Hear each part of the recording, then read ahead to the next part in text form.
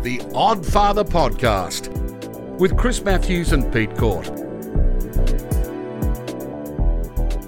Hi, this guy here is Chris. He used to be a research scientist in the field of molecular biology until, he reckons, God told him he wanted him to look after a suburban church. And this is Pete, who used to be in commercial media until he became a novelist and started teaching people how to be highly creative. One thing we have in common, we've both met God. Yep, and we love people, but we really love God and we love being His children. But we both find being God's kids can be baffling. So, that's why we got together, not to find the answers, but to try and find the right questions. Hello again, Chris. Are you ready to start questioning your belief and your faith? Indeed, always. Isn't that scary when you say that? I mean, are you willing to question the Bible?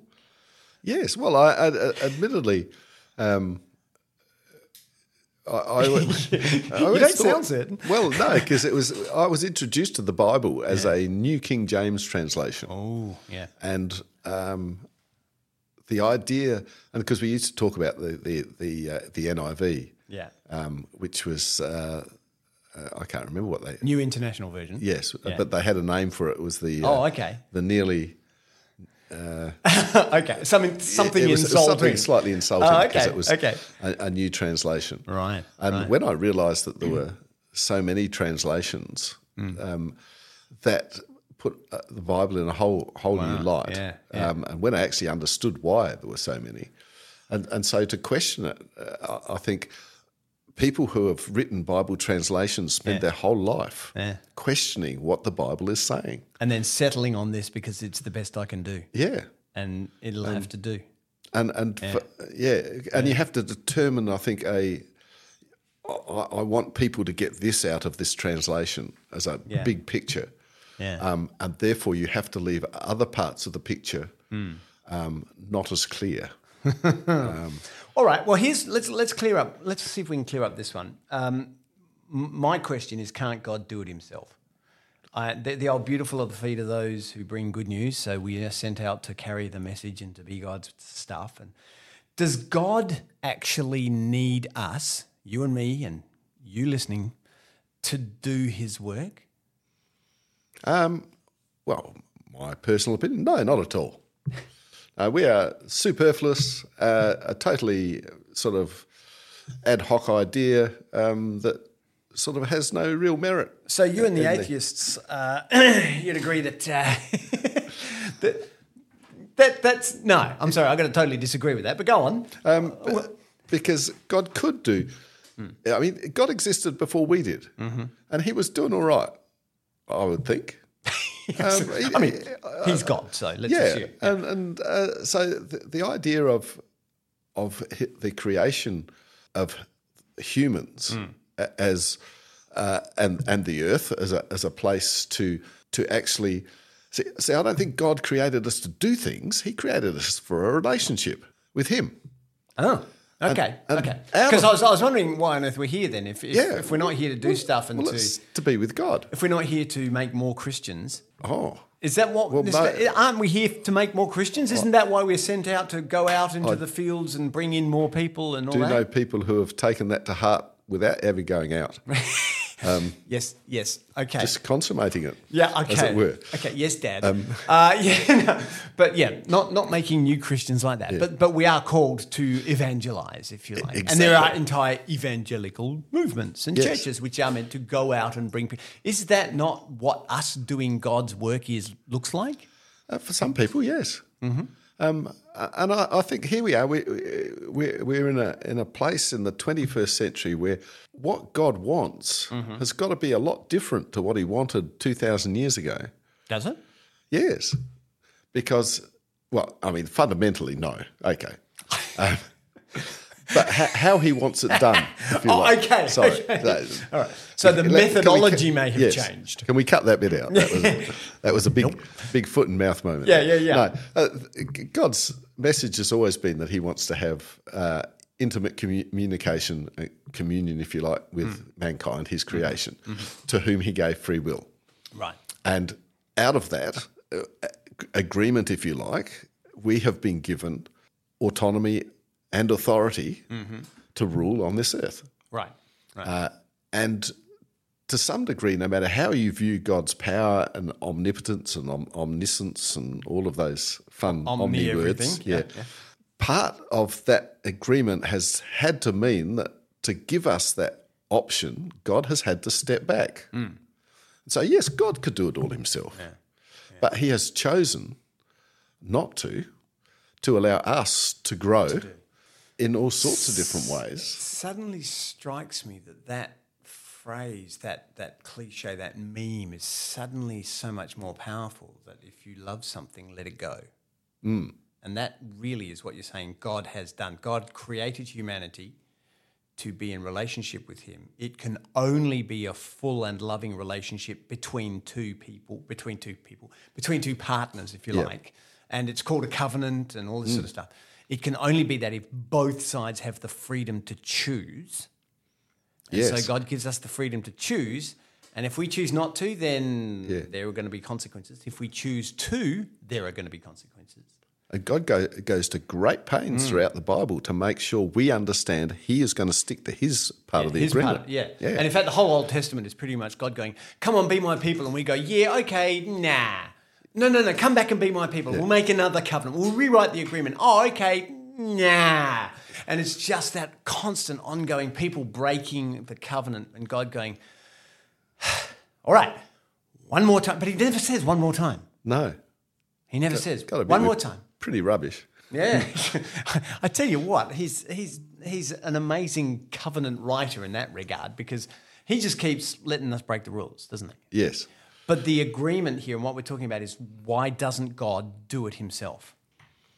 Because I think of that, because A, he made the agreement, but B, he made the agreement out of love. And I think that's, often we don't make agreements out of love, we make agreements out of self-interest. But you've got to ask yourself, what's the benefit for God? Yeah. Yeah, where's the take-home value? For God. For God. Yeah. Where's the profit? Yeah. So to speak. Isaiah. Profit with an F. Yeah. Yeah. Where's the profit for God? Yeah, that's actually a really interesting point, isn't it? And I've pondered, I don't know.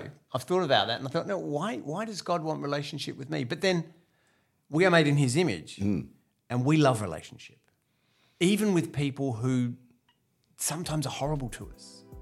You know, like when your kids are horrible or your parents punish you, or, you know, you still want relationship and need relationship with them. Yes. So I think there's this thing that relationship is more important than individuals.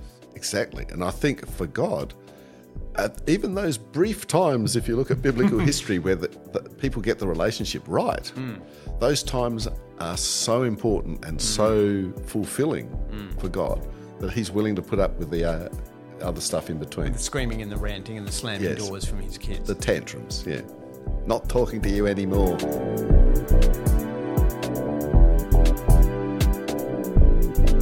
Okay, so we've been given the freedom to do God's work. In other words, to work with God in relationship with him. And I think that's another side of it, that we say we're doing God's work. I think when we're doing God's work, we're working with God. That's a slightly different twist on it. Yeah. But with that in mind, then, how do we know we are doing God's work? This is one that comes up in churches all the time. We should be about doing God's work. We should be doing the Lord's work, or however your church, whatever phrases it, but to be doing God's work. How do we know what that is and when we're doing it? Well, I think there's an easy answer to that in a sense that God is non-denominational. Yeah. But he uses the fact that there are denominations because different paths of Christianity, different denominations attract different people who have different skills and different ideas about what doing the work of God is. Yeah. And so I would say that if you're doing something that is intrinsically good, is biblically sound and works for you, then you could be said to be doing the will of God. And the fact that it's not the same as somebody else doing it, I'm not sure God minds. I think if we get puffed up about the fact that we're doing God's work, therein lies a problem. I think, that's a really okay. It should come out of our hearts. I was frowning at you, and you can't see that on a podcast, but I was frowning at you because I'm not sure that we need to be that descriptive of doing God's work. And I think of myself, because I always think about me, coaching sport. I love playing sport, and I love playing sport with people who love playing sport. And I love coaching sport and helping people to get better at it and helping me to get better at it. Is that doing God's work? I actually think it is. I would say so. I would say it's bringing joy. These people don't know God, a lot of them. And that's part of the reason I love doing it too, is because I get to show them what joy can be about. But I think there's a sense in which we can choose to do stuff for joy, for good, for fun even, and that is as much God's work as feeding the poor or building homes for homeless people. It doesn't have to be that obvious. No. Yeah. And it reminds me of it's a sort of a glib example, I think, of a guy in a church in America who was constantly being reprimanded by other members of his congregation for not attending the working bees, the church. Yeah. And he finally turned to one of them and said, look, if I swing a hammer, somebody's going to get injured or something's going to get damaged. I am useless when it comes to that. Yeah. But I put $1,000 into the offering every time there's a working bee to fund, the food, the drinks. I'll pay for lunch. All of that, any equipment that's needed and possibly any materials that are needed for repairs and things. Because that's my skill. That's what I do. I think his work is actually one of grace. Staying in a church where people nag at you for not being the working bee. Oh, yeah, that's a good one too. I was going to say you could be a pastor. Because they can't swing a hammer either. But there's that famous saying, look, do everything in your power to show people the love of God, and if necessary, use words.